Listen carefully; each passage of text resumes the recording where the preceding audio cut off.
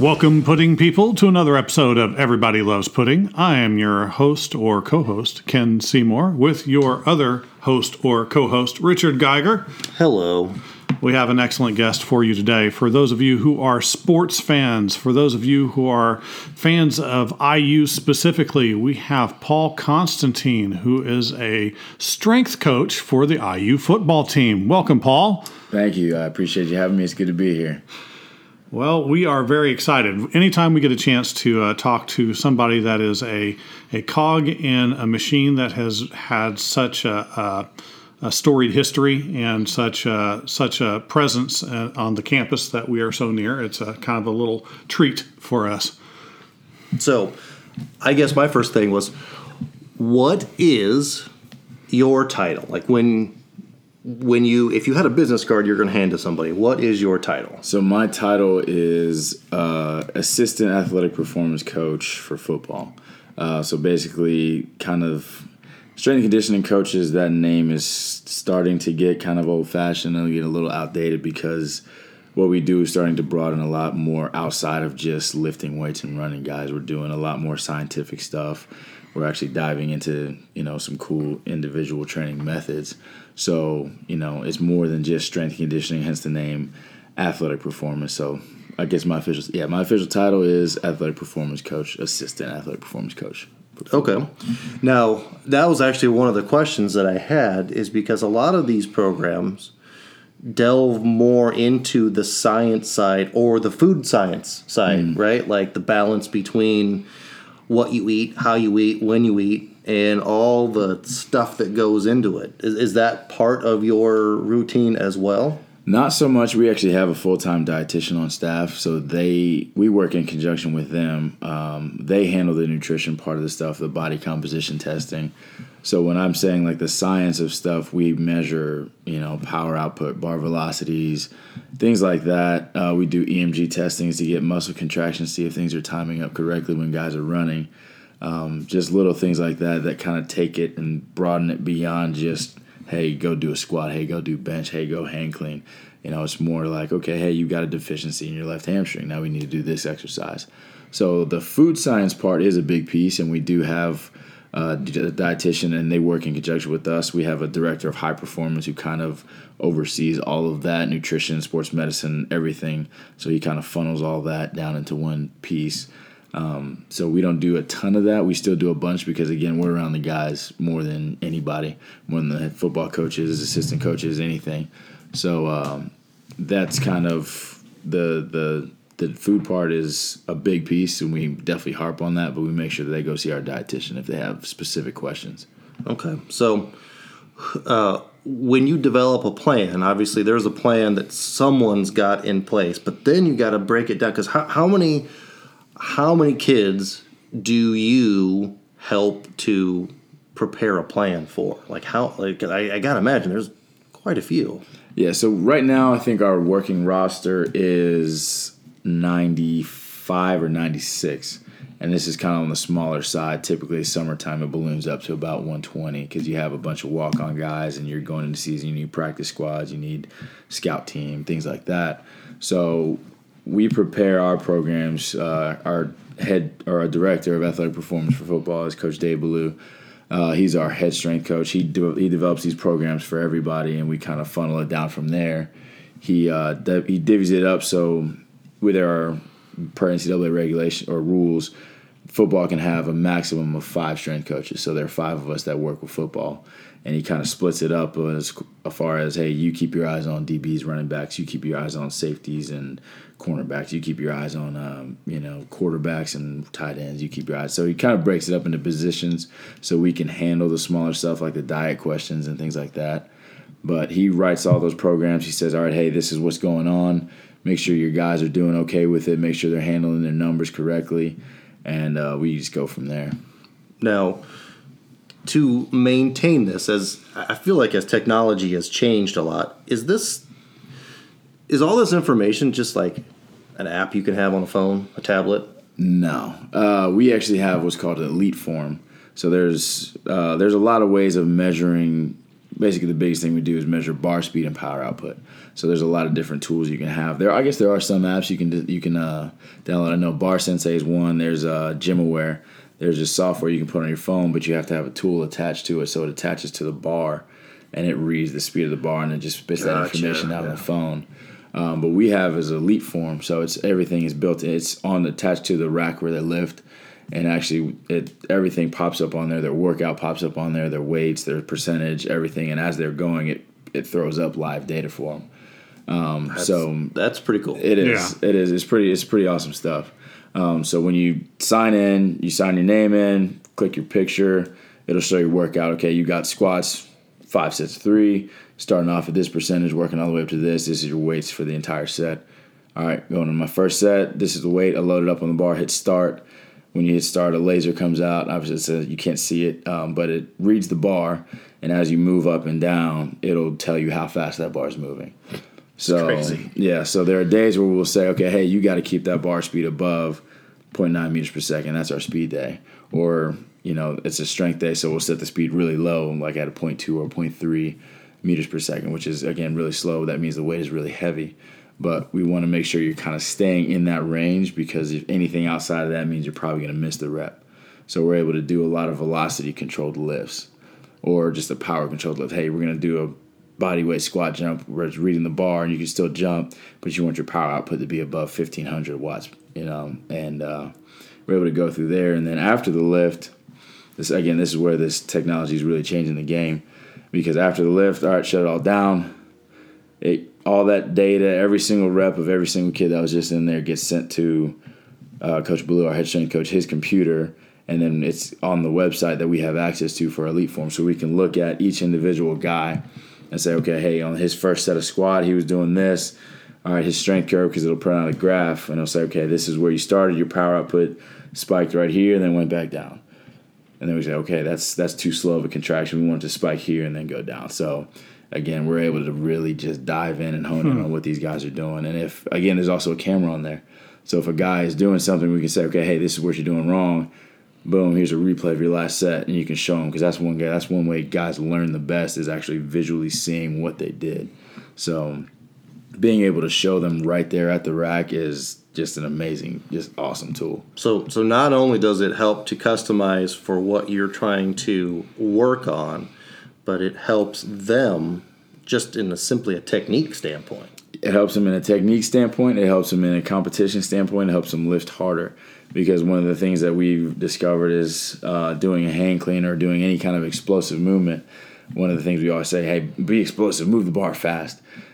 Well, they in their mind, they think they are. We're doing a hang clean. We're set our speed at 2.0 meters per second. That's fast. And they go up and they're moving at a 1.7. All right, that's not fast enough. So they can see that and they get feedback. And also one thing that we do and we set it up is we set up competitions. So, okay, let's say me and you are going head-to-head. My speed was 2.0, and it'll flash gold on the screen because that's the top speed for the day, And your speed, then you go up and you hit a 2.2. Now yours is gold, and then it'll show up on my screen. So I don't have the top score anymore. So guys are able to kind of compete back and forth, and if you don't get it, it shows red. Guys, it's crazy. You see guys go bananas when they don't get their speeds, especially when they're supposed to. So it just helps guys train with a lot more intent, which is what you want. Because you tell a guy to move the bar faster, you don't have a way to show them whether they are or they aren't. Well, now you can, and it shows them rep to rep in real time. Wow. Does that possibly, having that kind of instant feedback, I can see a lot of positive out of that, but does it sometimes cause, not a panic, but for those that are very competitive, that they end up adjusting the way they do things to try and compensate in the wrong kind of way? Yes and no. Sometimes you'll get a kid, you'll get a kid who's doing squats and they're looking at the screen the entire time they're trying to squat. And you have to say, hey, eyes forward, just worried about squatting right now. We'll tell you your speeds later. Some guys will sacrifice technique for just pure speed, and we'll tell them, hey, look, that's not what we're looking for here. We want to make sure you're getting speed, but get it with good technique. So yes and no, but it's more on the positive side than we just see guys just doing stupid stuff and throwing the bar around and just to get some astronomical speed. And plus, the one thing we do is when we review the numbers, if you see again, if you know the exercise, we're doing speed squat, a typical speed, a really, really, really good speed is like a 1.3. And then all of a sudden you see a 4.5 out of nowhere.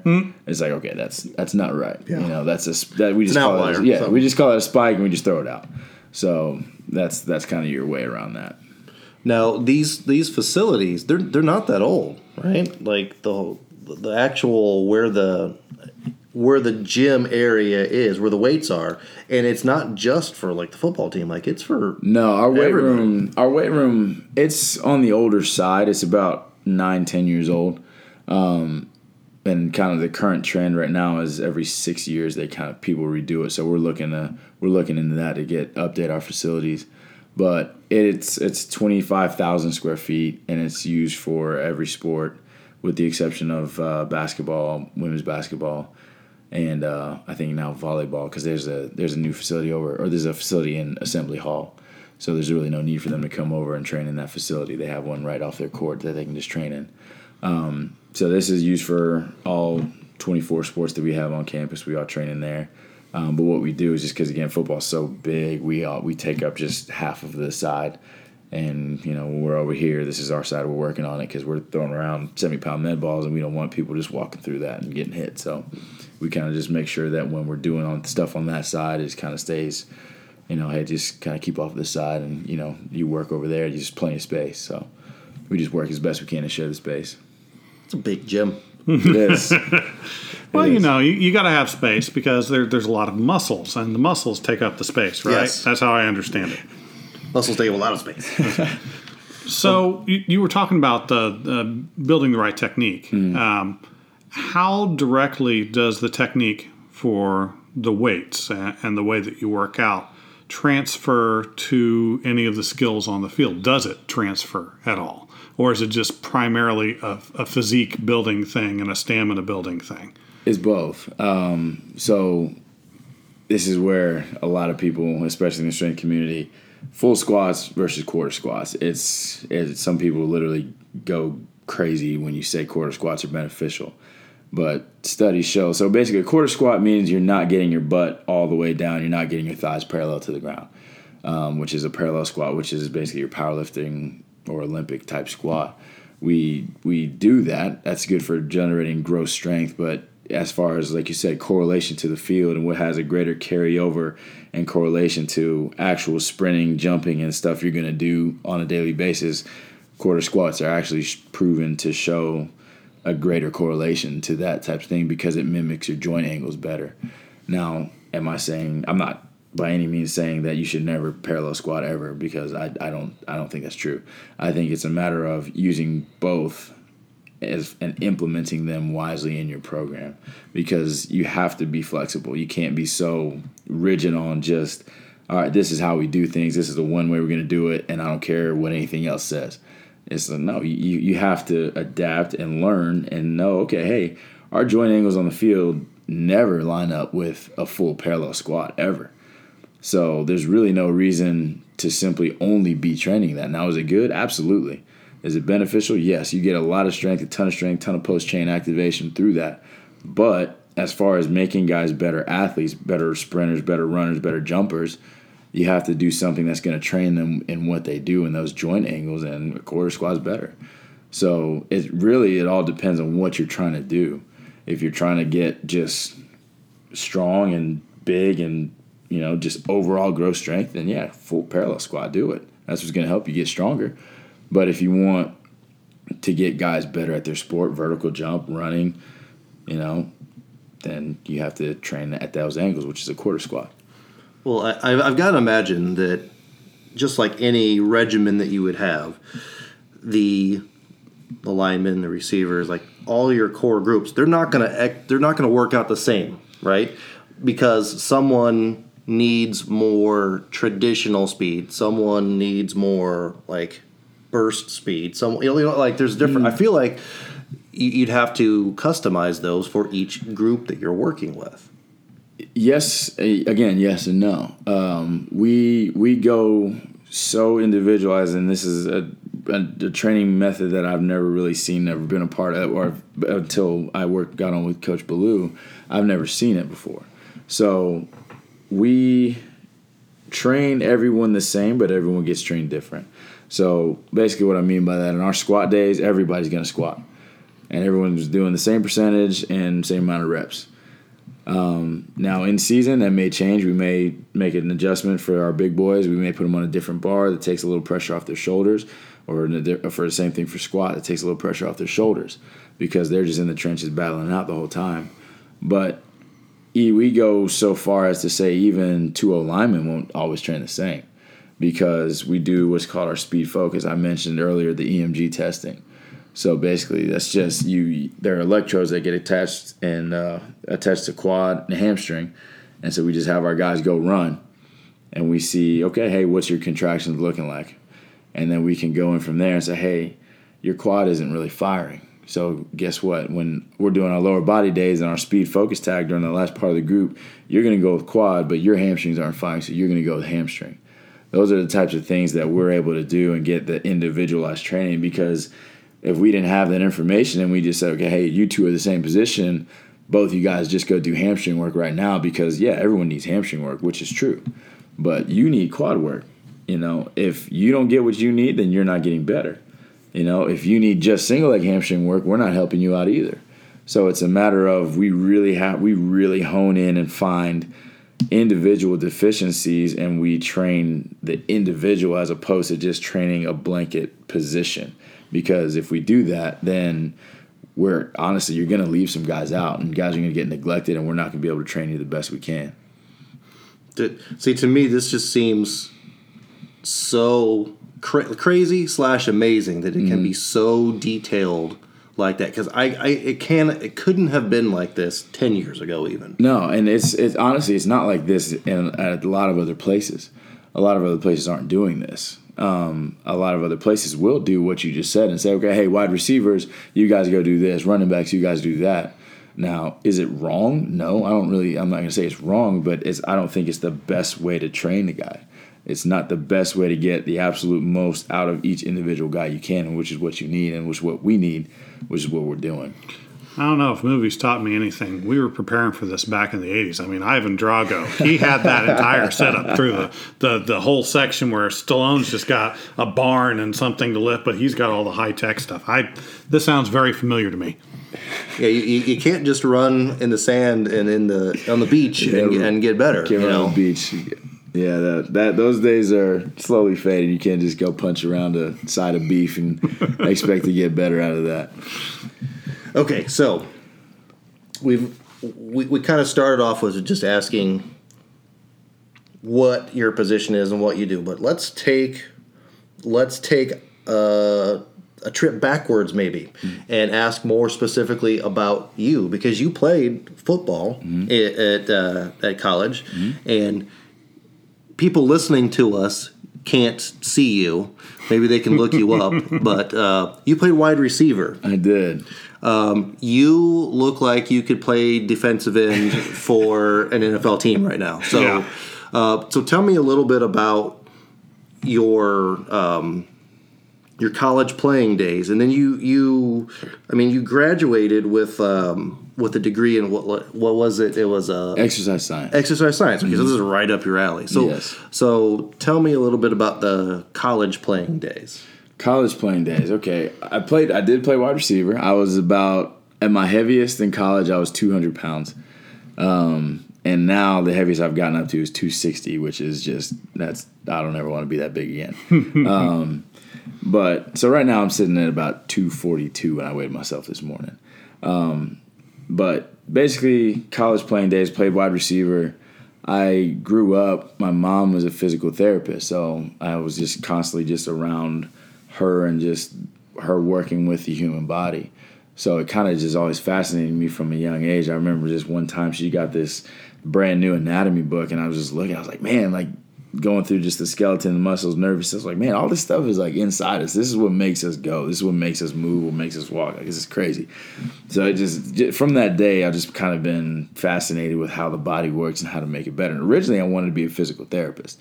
But I kind of studied into more what physical therapists do, and it's like nothing against it. It's a great field. It needs to be done, but I don't want to work with injured people or elderly people or morbidly obese people, just teaching them how to walk. I don't want to do that. That job does need to be done, but I'm not the one to do it. So I then turned to strength and conditioning because I just enjoyed my time in the weight room. And that's just kind of one of those things I joke around with my brother because in all the video games growing up, even looking back, like whenever you created a player, you can pick one area you always want to be this like your thing. Like in basketball games, it was like your jump shot or your handles. Or for me, it was always power. I always wanted to create the most powerful dude out there on the field. So it's kind of, I guess, ingrained in me from a young age that I just wanted to be a strong dude. Going back to college, that's when I really kind of enjoyed lifting and enjoyed learning. So I just started hanging around the weight room more and more in my free time. Senior year, I was playing, and then I actually interned over the summer. And actually, when I was done playing, I interned there in the weight room with my strength and conditioning coach, Coach Carter. Well, he was there at Campbell. I think he's still there. Not the movie Coach. Hey, cut off my joke. Yeah, not the movie Coach Carter.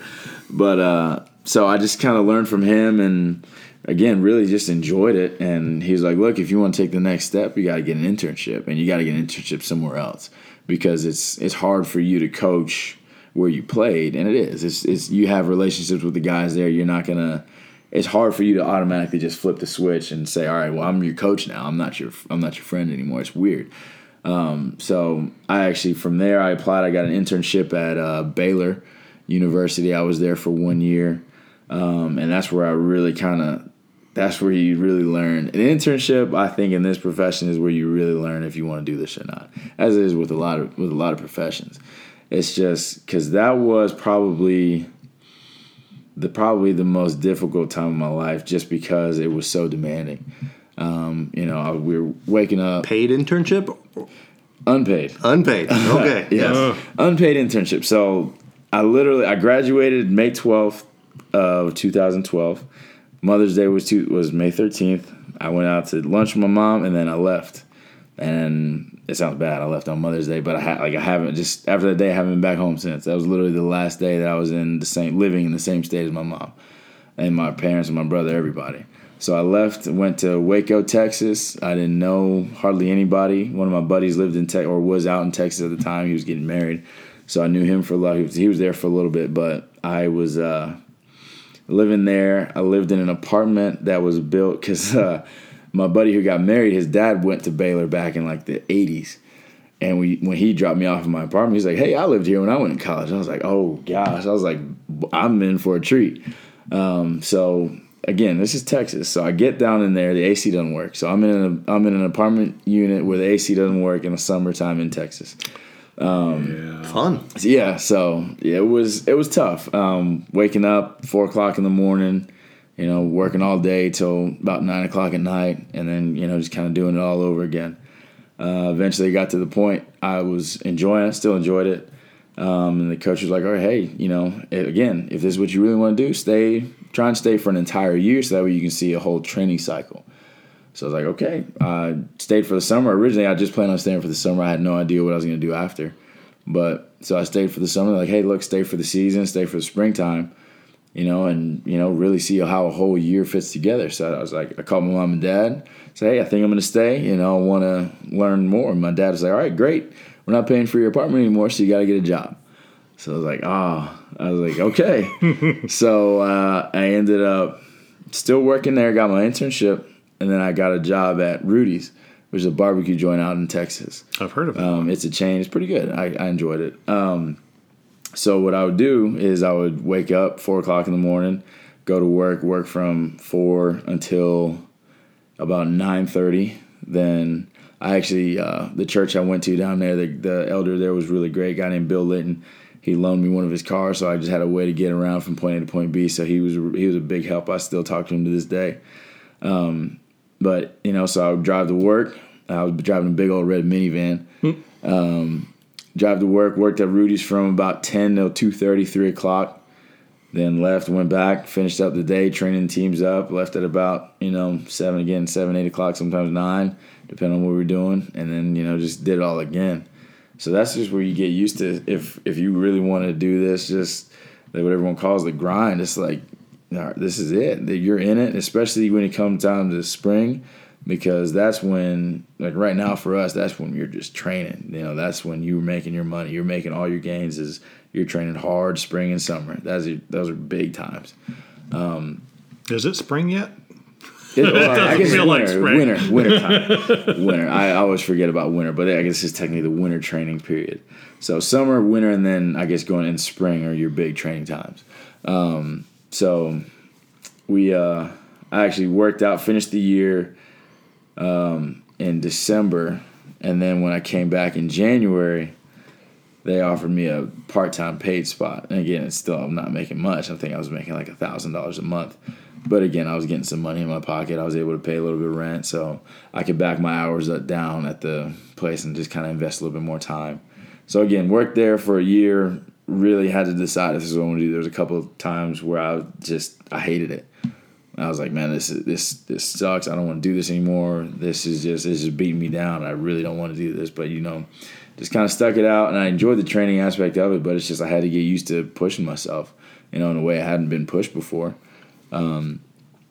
So finished up that year. During my time there, I met, this a guy on the string staff there named Keith Caton.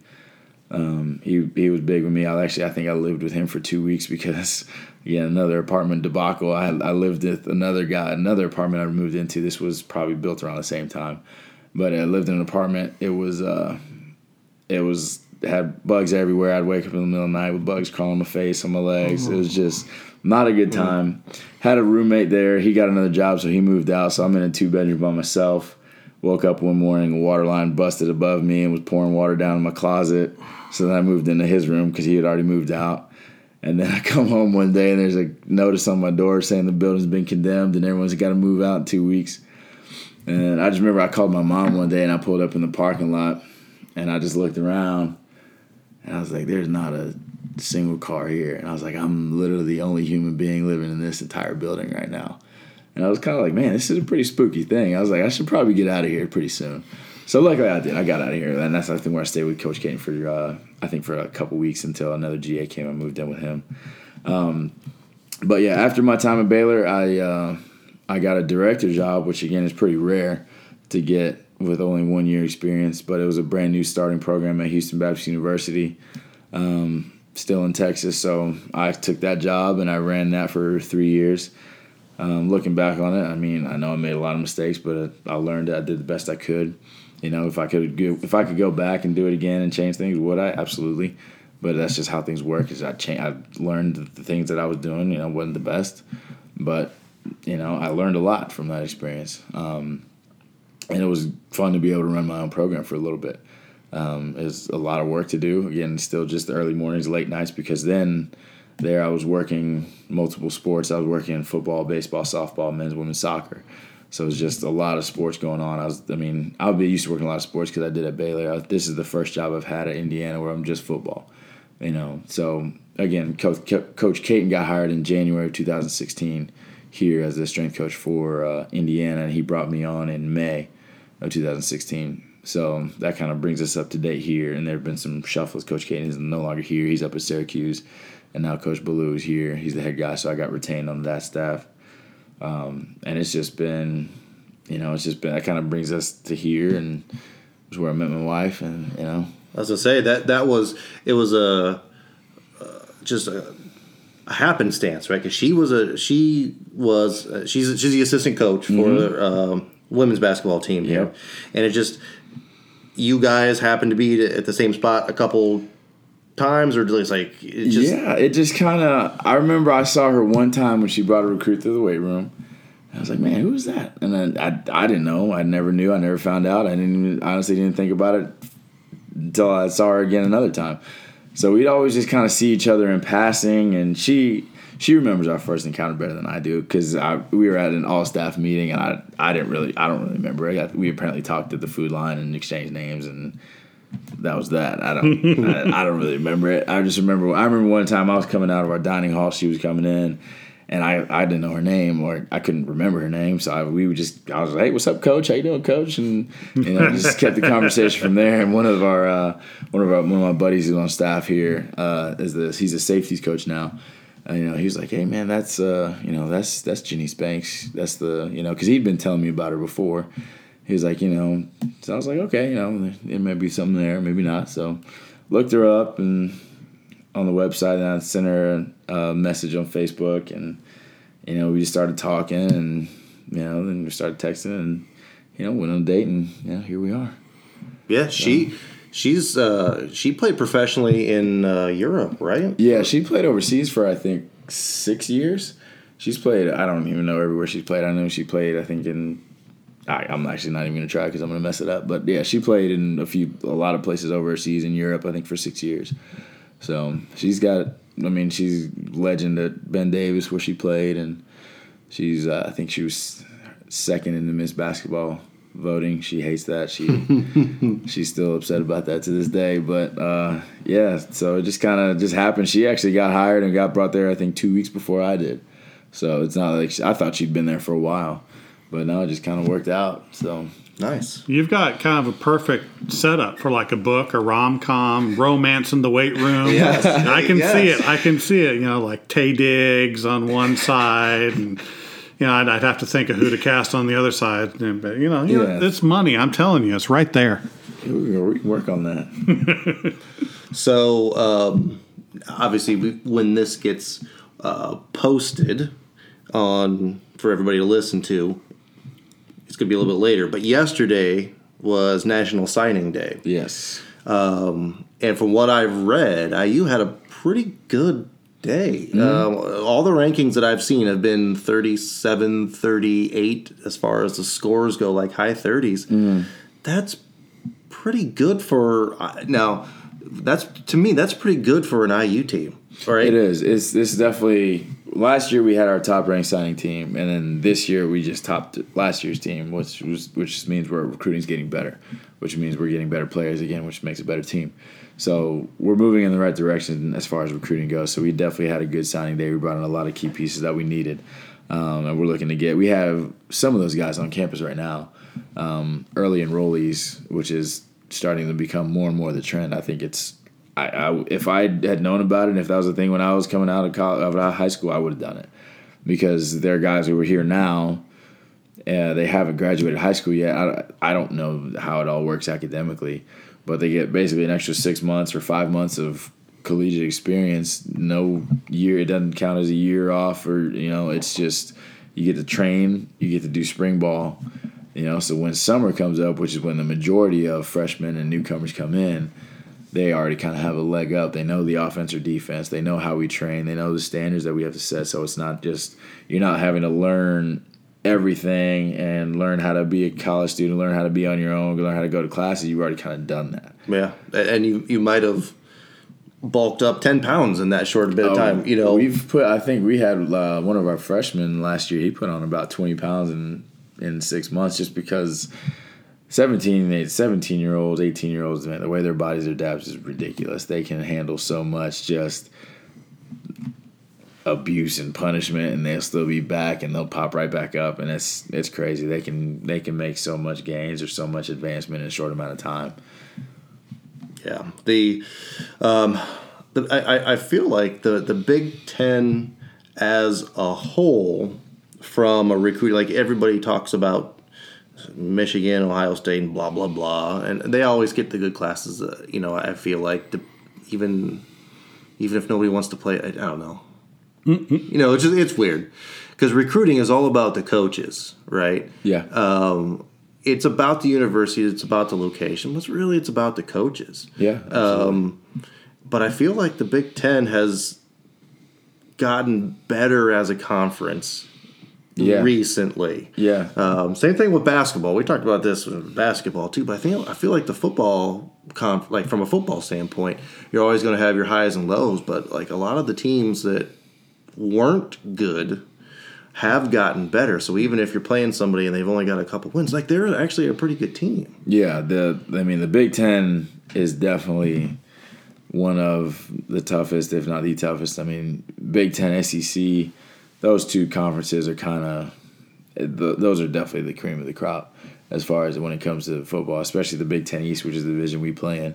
I mean, we've got Michigan State, Ohio State, Penn State. all in our conference. So those are kind of the big four.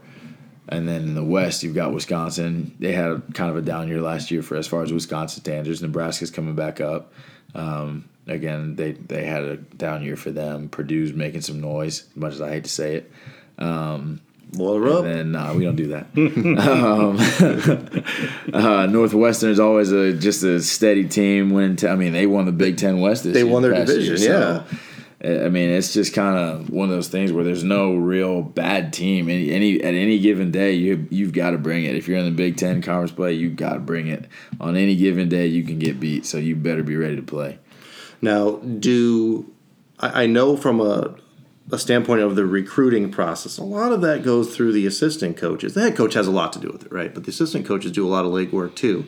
What part do you play in recruiting? Because part of the recruiting process, like if someone comes to visit the university, they've got to tour the facilities, right? They may come to a game and they may check out the place. What part do you have in recruiting? In recruiting, our roles are very minimal. It's simply touring the weight room. We're there for the some of the dinners and events, things like that, when we have the whole staff around. But that's one of the reasons why I'm not a football coach is recruiting. I don't want to go on the road for 6 weeks at a time. That's just not me. My wife does that. She's actually gone on the road right now recruiting in the middle of the season. Middle of the season, yep. Wow. Yeah. Yes. Yeah. She's up in Chicago and then she's going to New York. So that's not me. That's not what I want to do. I have no interest in doing that. Again, somebody's got to do it. It's just not me. So I have no interest in being a recruiter, but we do play a part when it comes to getting the guys on campus because you can see how we train, and if that's an important part of, training is an important part. It's an integral part. So you can compare, okay, this is how they train, this is how they train. They say they're going to train me individually, but they didn't bring up any way of how they were going to do that in, their presentation, whereas this were IU, man, they brought up some really good stuff.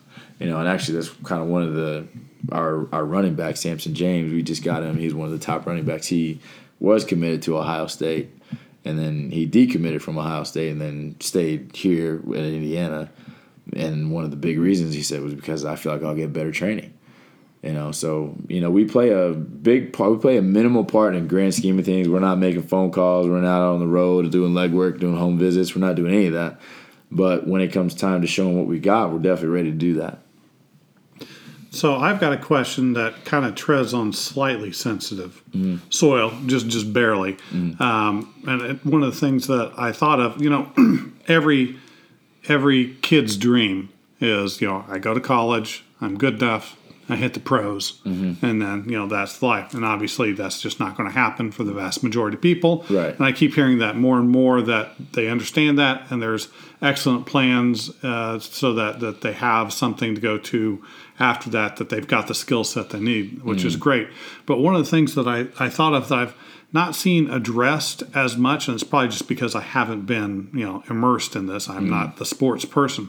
But what is the long-term effects of training for a sport like football on an individual after they're no longer in the sport? They've gone through college, they go into a different profession where it's not necessarily where they're going to be in the same kind of weight. Is there a lasting effect to an individual that's either good or bad that you have seen or heard of? From a physical standpoint? Yeah. I think it definitely, for me, this is me, and we still see a lot of our former players coming in and still lifting, still training. I couldn't do a job where I was not active. I couldn't do it. That's just not me. Like if someone was like, hey, this is your cubicle, you sit there, you get an hour for lunch, you can get up and walk around, but that's it. I couldn't do that. I have to be so active in some way, shape, or form. That's just what I do. Now, some guys, they like to train and they love training. They love the training aspect. Now, a lot of guys will say, look, when I'm done, I'm never going to squat again, because some guys hate squatting, which is fine. But we try and teach them, look, okay, when you're done and you still want to stay active, you don't have to train like this. There's no reason to. I wouldn't even recommend them training like I train right now. There's just no reason to. The only reason I train the way I do is because I want to be stronger than a lot of our guys.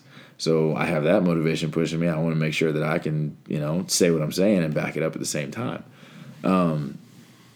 But I think they know how to take care of their bodies, especially if they diet correctly. Because it's funny, you see a lot of our old linemen who were 300 plus pounds, when they come back, they're like 260 pounds, 250 pounds. And it's just like, man, that's crazy. Like, what'd you do? It's like, well, I didn't eat like I had to be 300 pounds anymore, and they know how to lift, they know how to be active. So, from what I've seen, I've not seen a guy who just leaves and is just like, man, I'm just so beat up, I can't do anything. It's just, it's some guys get addicted to it. They get addicted to the lifestyle of being active. And so they pursue fields and professions where they can be active. Kind of like I did. Mm-hmm. That's why I did it. Or some guys that say, "Look, no, I'm gonna work a desk job, but I'm gonna make sure that I can still go lift and I can still be active and I still train." So it all really kind of depends on the individual. Some guys love training, some guys hate it, and they only do it because of football. And some guys say, "Look, I'll never pick up weight again." Now, a lot of guys say that, and then 6 months later, they feel horrible and like, "Man, I felt a lot better when I was lifting," and they start lifting again. So they understand kind of the physical benefits of it. Again, you don't have to train as hard as what we're training right now, but being active goes a long way. What about from the injury standpoint? I'm not talking about like breaking a leg or a hamstring. Right. There was and still has been a certain concern over repeated trauma that can affect the brain. Yeah, like the CTE and all that. I mean, that's definitely a sensitive subject. Everybody's that's like kind of the hot topic. Yeah. Is CTE. It's kind of what is one of those things like you know what you're getting into when you're playing football. You know that there's a possibility of it. I'm not saying that it's 100% guaranteed because I came out and as of now I'm fine. I have no real no effects, nothing. I mean, my memory's pretty good. I don't get headaches. I don't have any depressive thoughts. I think it just depends on, being smart about your symptoms and being smart about what's going on. If you think something's wrong, I think that the old days where you got your bell rung and you're still seeing double and you're out there on the field and you're trying to play through it, I think that's done. I think that's how you get the repeated trauma and the injuries. We have a concussion doctor on staff, and he does a good job with our concussion protocol. At the side of symptoms, you're done for a while. You get shut down. So we're trying. I mean, there is no 100% way to get rid of concussions in the game of football. It's impossible. It'll never happen unless you just go straight up two-hand tag. Or flag football. Yeah, that was what I saw. Like Adam ruins everything. Suggests It's like, it'll be just fine. Changes are made to the game all the time, and it's like, I don't know how well the flag football thing would go over with the public. Yeah, that's kind of the appeal of it is just because guys are doing such crazy things and it's a violent game. I mean, it's modern, almost kind of like a modern day gladiator match. I mean, obviously that's a bit extreme. Yeah, but.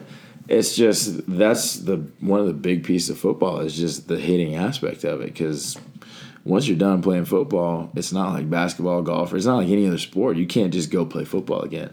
Right. You can't just say, hey, let's all go pad up and play 11 on 11. That's it. It's done. So, again, it's just you have to be smart with what's going on. You have to be smart with your symptoms. You can't just say, hey, man, I've had a pounding headache for the past 3 days, but I'm ready for game day. So that's not a good sign. No, and it used to be like a sign of weakness, right? But now it's like it's people's livelihoods, so they got to pay attention to it. But I also think that tackling techniques have been taught differently for like the last 5 years too, right? Like how you address a person who is a running back, or how it's even addressed from a penalty standpoint when someone gets tackled like in crazy situations. So they've addressed it from a rule standpoint, but I feel like in a preparation standpoint it's been addressed as well. Yeah, again, the awareness of it has just skyrocketed. I remember when I was playing there, every year we always had to do the heads-up tackling. They taught us how to tackle, then they gave us a demonstration just so we knew how to tackle and make sure that we were protecting ourselves when we did.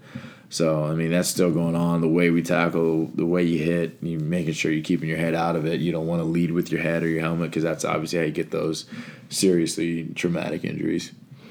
All right, so we've talked a lot about football and football things. Yes, we have. So why don't we transition into what are the things that kind of drew us to you when we met you, and that is the stuff that we talk about all the time, comic books, right? Yeah. So tell us a little bit about your interest from a comic book standpoint, because I feel like it's pretty in depth. Like you got a lot of interest in movies and books and everything. Yeah, I love comics. I mean, especially Marvel comics. It's just kind of started from a young age. Not necessarily reading comic books. That really didn't come until later on. But just watching the cartoons. I remember Batman the Animated Series, the Spider-Man series, and X-Men. Those 3 cartoons were kind of like those were the best things ever. And me and my brother loved those. We would watch them all the time. We watched so many episodes of Spider-Man. We watched so many episodes of X-Men, Batman the Animated Series, and they came out with Batman Beyond. And I mean, it was we just followed up and kept up with it. And as we've gotten older, the technology has increased and they're able to do so much more with it. And comic books, I think the biggest thing for me is now the digital comic books. That just makes it so easy because I think me and one of my buddies down in Texas, we split digital comic book rental or just an account. So it's like you get all the access to every comic book that Marvel's put out, but it's later. So it's obviously not premiere. You're not getting premiere access, but you're still getting able to read the stories, and it's just cool. I love comic books. I love going to movies. My wife makes fun of me, but I don't care. I mean, I love it. I love it. Well, you've got that shirt on right now for the Black Panther shirt. What did you think about the movie? I love the movie. I thought it was phenomenal. I didn't think it was the best comic book movie of the year. I know a lot of people say it was. I don't think it was. I thought Avengers Infinity War was just what it did was just so much was better. Now, for what Black Panther was, what it stood for, what it represented, I thought it was awesome. I think it was amazing. I didn't think we'd ever see a Black Panther movie like that. You know, yeah, it's pretty amazing. It just from what they did, tying it in from the Civil War storyline, just his introduction into that. I think it was amazing to see. It was a really good movie. Yeah, I know we both enjoyed it. We've been having a lot of fun with most of the Marvel titles to begin with. Mm-hmm. Maybe not so much on some of the DC titles, but there is some sadness there. I mean, even Aquaman got like a very good passing score of D-, I think is what it. I enjoyed Aquaman. I actually really enjoyed it, and I think the craziest thing about it is. This is what blows my mind is DC Comics is literally sitting on the 3 most noticeable superheroes in the world. You ask anybody off the street who doesn't know anything about comics, who just name one superhero, I guarantee you they're going to say Superman. Absolutely. And then next they'll probably say Batman, and then next they'll probably say maybe Spider-Man, because Spider-Man is known very well worldwide. But then they'll probably say Wonder Woman. Yeah. And they're sitting on all 3 of them. They had all 3 of them in the same movie, and that movie was awful. Yeah. Well, all the movies with all 3 of them were. Both movies were pretty bad. Yeah, I didn't think either one. I just don't understand what they're trying to do. I think their formula with doing the group movie, then coming back with the solo movies was just way backwards. Wonder Woman was good. I will say that. Wonder Woman was good. Aquaman for me, I think was the best DC movie that they've done with so far, which is crazy to me because as far as the concept of the superhero. It's a really stupid concept. It's a man who can talk to fish and can kind of control water, and it's like that's really weak. But what they did, I think what they did with that movie made it really fun, and I actually enjoyed it. And maybe I kind of flipped so hard because I'm coming off of Justice League, and I was just like anything compared to Justice League is wonderful. Yeah, so it'll be interesting to see what DC does moving forward with Wonder Woman 84 coming out soon. And Shazam. Shazam that'll be interesting to see how they pull that one. It'll either be fantastic or just god awful. I feel like there's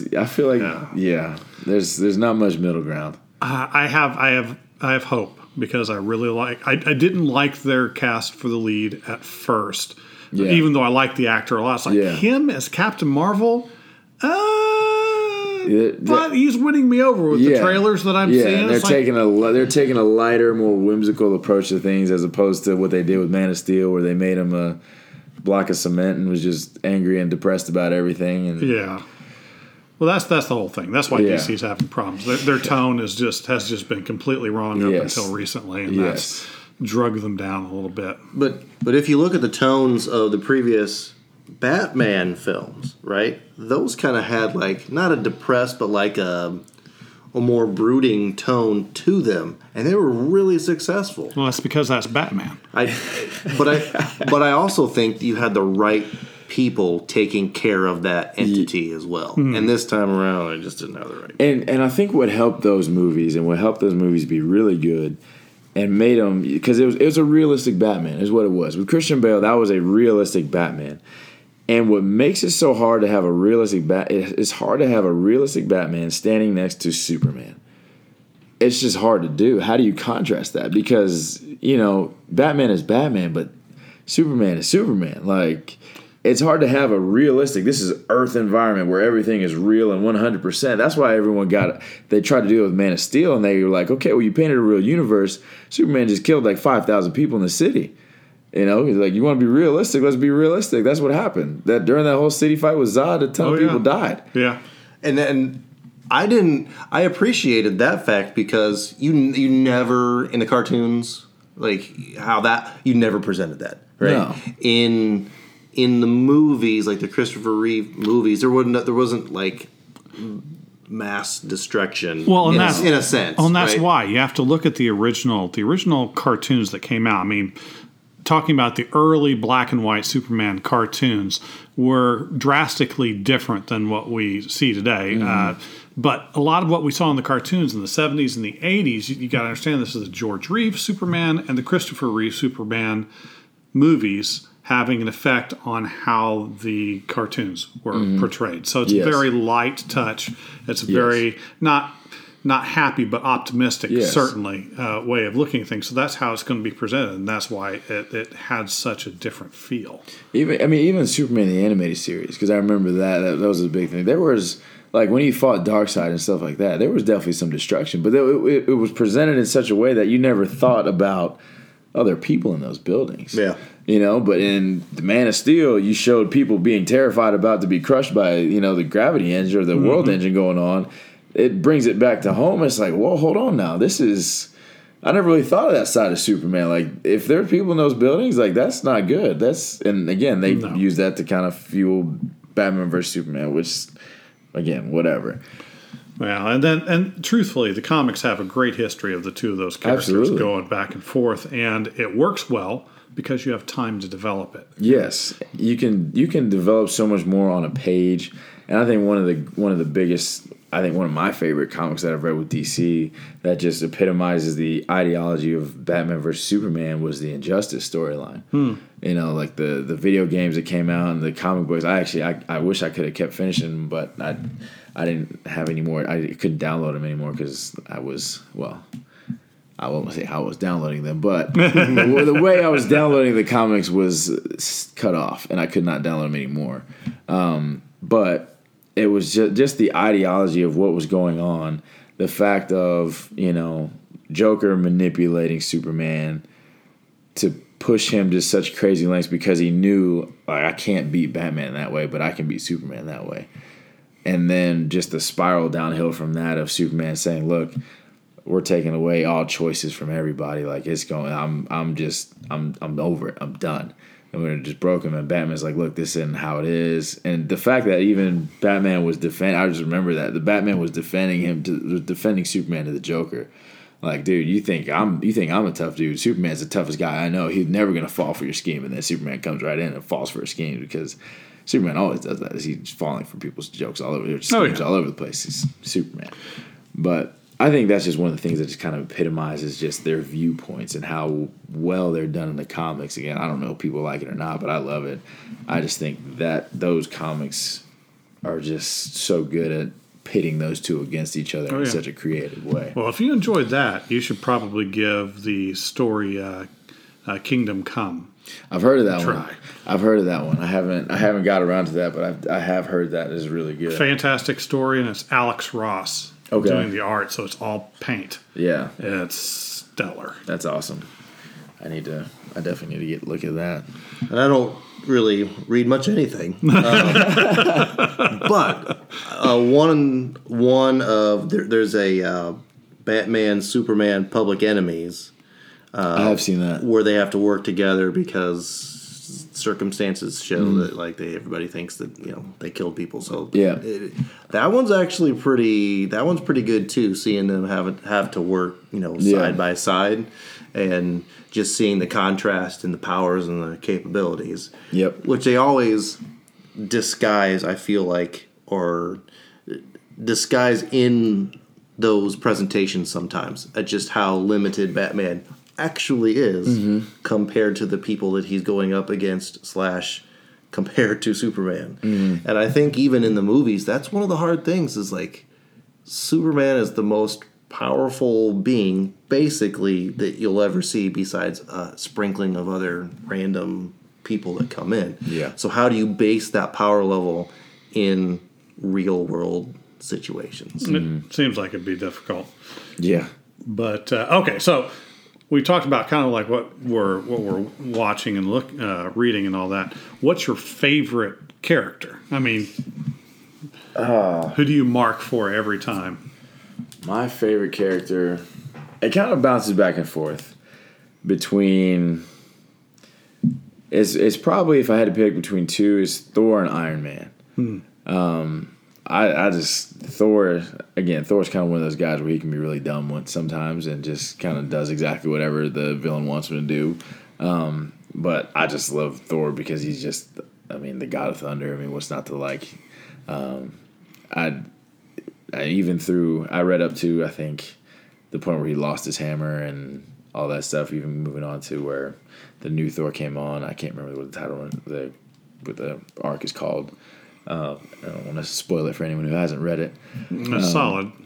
But yeah, it's good, and I just like the character of Thor because I like how he kind of grows up and he matures a little bit, and then I want to see, because they always give glimpses into the future where he has his hammer back and he's the king of Asgard and he's just like the most powerful dude there is, and it's like, man, I want to see how he got that. And it may be coming out there. I just haven't read it. Yeah, there's a couple. But Thor is good. I've also enjoyed his movies. And then Iron Man, I think I like the movie version of Iron Man better than the comic version of Iron Man, because I think what a lot of people don't realize is they're very different. They're very, like, the comic book version of Iron Man is not quippy and funny. He's actually he's pretty dry. He's a jerk. Yeah, he's kind of a jerk. Like the Civil War storyline is also one of my favorite comic book arcs. I love that storyline. Oh, yeah. But just kind of reading through that and seeing some of the stuff that he did, it's like, dang, like that's low. That's really dirty. And just reading through, like, Stan Lee actually created that character. He was like, this is a character that you're not supposed to like, but I want to see if I can create a character that you're not supposed to like and make people like him. So I guess I kind of fell into the Stan Lee's trap because I kind of like him. I like his suit. I like his power set. I like his genius. But at the same time, he can be he's kind of not a good dude. Especially like in I think his Superior Iron Man arc where he gets the white armor and he kind of goes off the rails with that one.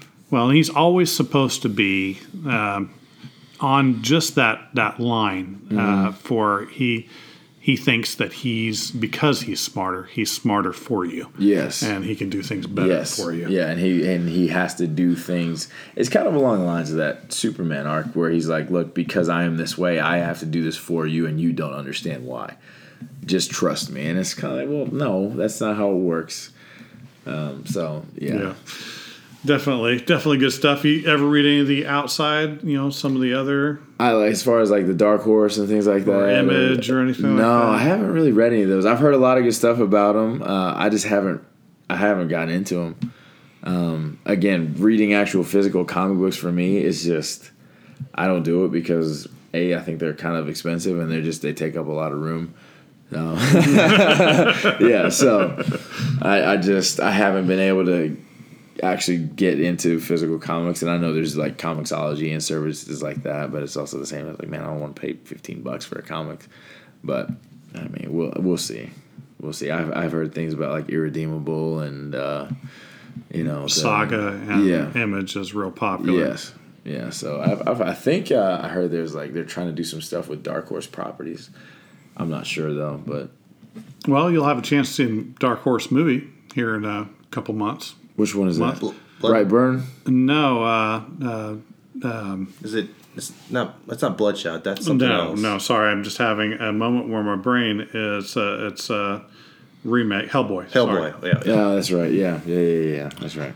So yeah, that should be fun. The original Hellboys with Ron Perlman, Yep. I really enjoyed. But of course, anything Ron Perlman is in, I will enjoy, and especially the fantastic Blade 2. I mean, the Blade movies were great, and Blade 2 was great. Guillermo del Toro's worst movie ever made. The first two Blades were good. The third one, not so great. The third one was suspect. Well, Ryan Reynolds for you in there, you know. I love Ryan Reynolds, just that movie was not good. It was not good in a lot of ways. I haven't seen that movie in so long. But yeah, excellent. Had one. So we also talk a lot about music. Mm-hmm. Okay, so when segue from nowhere. Yes. So no, I mentioned that we talk a lot about comic books. So yeah, there's my segue. There you go. We're back. Okay. When we kind of have some hot items where we just went on to a podcast and chatted with somebody else, and he always fires away at some questions, and he's like, oh, like sometimes it's what are you listening to, or what was your favorite album from this past year. So I just kind of have an interest in what is, like, it's like two parts. Mm-hmm. What is your favorite artist? Mm-hmm. And the other thing is, when you are working out, do you have headphones on? If you have headphones on, what are you listening to when you're doing your workout? Mm. Okay, so favorite artist. I don't know if I have just one. So you don't have to name one. Yeah, but maybe sprinkle in two or three. Yeah, I think my favorite artist would be Lecrae, Derek Minor, and then J. Cole. We're working in the weight room again with these guys. We hear a bunch of just kind of rap all day long, and honestly, to me, it sucks. I hate it. I think it's just they're just talking about nothing. They're just talking about nonsense, and I'm like, all right, cool, whatever. Got a good beat, but you're not talking about anything. So that's where I kind of go to, like, Lecrae and Derek Minor. Those guys, I feel like they're talking about some substance that especially that I can relate to as a Christian. It's kind of like, all right, you're talking my language here. And then, again, J. Cole, I think he talks about stuff. When he's going on, he's got a motive behind what he's talking about. He thinks about what he's writing about. He doesn't just get in there and start screaming about drugs and alcohol and all this other stupid stuff. It just doesn't make sense. Now, as far as what I listen to when I'm working out, that is kind of a grab bag. I'm picturing electronica. Yeah. It depends. It's kind of one of those days. I remember one day a couple weeks ago, I had on, like, some of the old dubstep I used to listen to. Nice. I just had some bass beating in my ears, and that's all I wanted. And then the next day, I had Viking metal, just because I just needed something to get me through, give me a little juice, and I just needed to get pissed off at the weight. Sometimes I put in headphones. I only put in headphones because, again, it's 24 sports going in at one weight room. So if women's soccer is lifting, they want to listen to Britney Spears radio. I don't really want to do anything when I'm listening to Britney Spears radio. So not just one more time? No, no. So I kind of put my headphones in for that.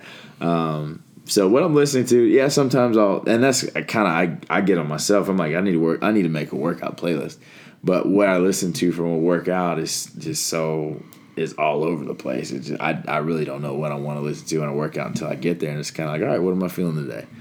And then I'll go from there. Some days it's 2 Steps from Hell, which is basically they just do cinematic trailer soundtracks, which is just heavy violins and, like, just epic music and choirs screaming in the background, and I'm like, yeah, I love it. Bring it on. That's what I need. So it all depends. I remember my dad kind of got a little culture shock by that because over Thanksgiving we all had Thanksgiving Day. We had a Thanksgiving lift, and I was squatting. I got the crazy idea. I don't know why I did. I was doing a type of squat. I decided to do 5 sets of 5 at 555 pounds. Why? I don't know. That's a very good question. That sounds terrible. It was horrible. It was probably one of the worst ideas I've ever done, but I did it. And for the last set, I remember I put on just one of the hardest metal songs that I can find. And my dad was like, "Oh, what are you listening to?" Because it was in the weight room, so I put on the weight room speakers because we were the only ones in there. So I put on the weight room speakers and I just let it blast. He's like, "What are you listening to right now?" And I was like, "I'll talk to you after my set. Hold on." So it's just, it all depends, you know. Sometimes I need a little just angry people screaming around just to get my blood pressure going, or sometimes I don't need that and I get myself going. But it's kind of all over the place. You know, you never know. Ken, what do you listen to when you work out? Well, let me think back to when that last was. 20 years ago. Well, no, actually, it's probably longer than that. Oh, gosh. Yeah, so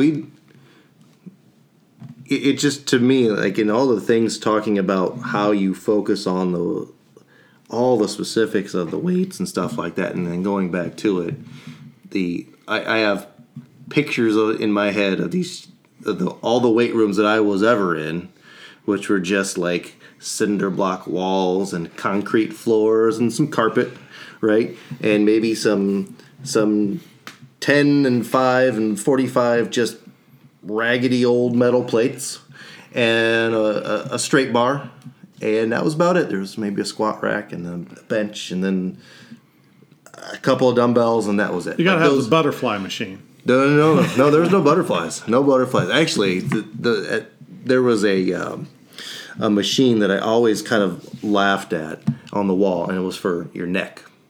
Like you put your head in there, and it had like almost like shock, like suspension in it, and the idea was you could move your head back and forth, which would strengthen your neck muscles. Like, cool.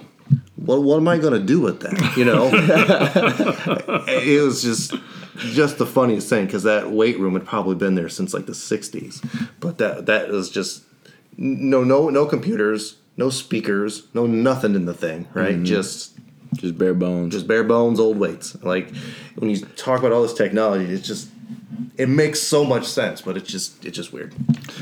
Just watched an episode of The Punisher that was in a weight room. I have not. I haven't got there yet. I haven't seen season 2, but I've seen that scene. Yes, it's on YouTube. Is it? I need to watch that season. It's Excellent hard for me technique.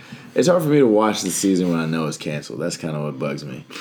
Yeah. That's why I haven't got to it. It's because I'm like, well, what for? This is going to be it. But It's still worth it. I know. I've heard it's really good, and I need to watch it. But I get caught up either playing video games or watching anime or something else. But Anime? What anime do you watch? right now, I'm making my way through Cowboy Bebop. Good choice. Black Clover, and I think the newest run of Sword Art Online, which is kind of But Well, if you like funny, my favorite still of all time, it's called Genshiken. okay, If you get a chance, it's an anime about a school club of people that watch anime. okay, It's just a little bit meta, Yeah. and it's really very funny. If you okay. ever get a chance, Genshiken. you'll probably giggle a little bit. Okay, is it on any kind of streaming or? It's probably on Crunchyroll. Crunchyroll? Okay. I'd be surprised if it wasn't. Okay, yeah, I need to give that. I need to give it a check because I like animes where I can just binge it, and one of the shows I haven't watched is Naruto. It's because it was one of those ones that had been going for so long. I kind of got intimidated by it, and there's 500 episodes of it. And I haven't watched. So I was like, I really don't want to do this, but I went back and I did that with Bleach. So I'm like, You really don't want to read it then. No, There's a lot. Yeah, it's a lot to read. So I need to start with Naruto, but I will add Genshiken to my list. But yeah, I mean, me, my brother, and one of my other buddies, we love watching anime. We talk about anime. So, but yeah, weight rooms, they're still neck machines. We have those. We still have those. They're a little bit different than what it is. Ours are, you have a little pad that you put your face on, but yeah, it's still there. It's to prepare you to pull vehicles with your mouth. You put that Yeah, strongman competition, the bit right in big there. jaw. It's more just it's injury prevention, so you don't. See, that I can buy into. Yeah, so you don't rattle your brain around when you hit somebody. But again, there is no 100% way to. Injury prevention is not always real. Well, I think he's answered all of my questions, at least that we can go in a very semi-short period of time. Yeah, no, List complete. Well, we definitely want to thank you so much for coming on with us and taking the time to educate the semi conversant and the not conversant at all with kind of what it is that you do and how you do it. So I really appreciate you being on. Yeah, absolutely. Thank you for having me. It's always fun to talk about what I do and also talk about comic books and anime.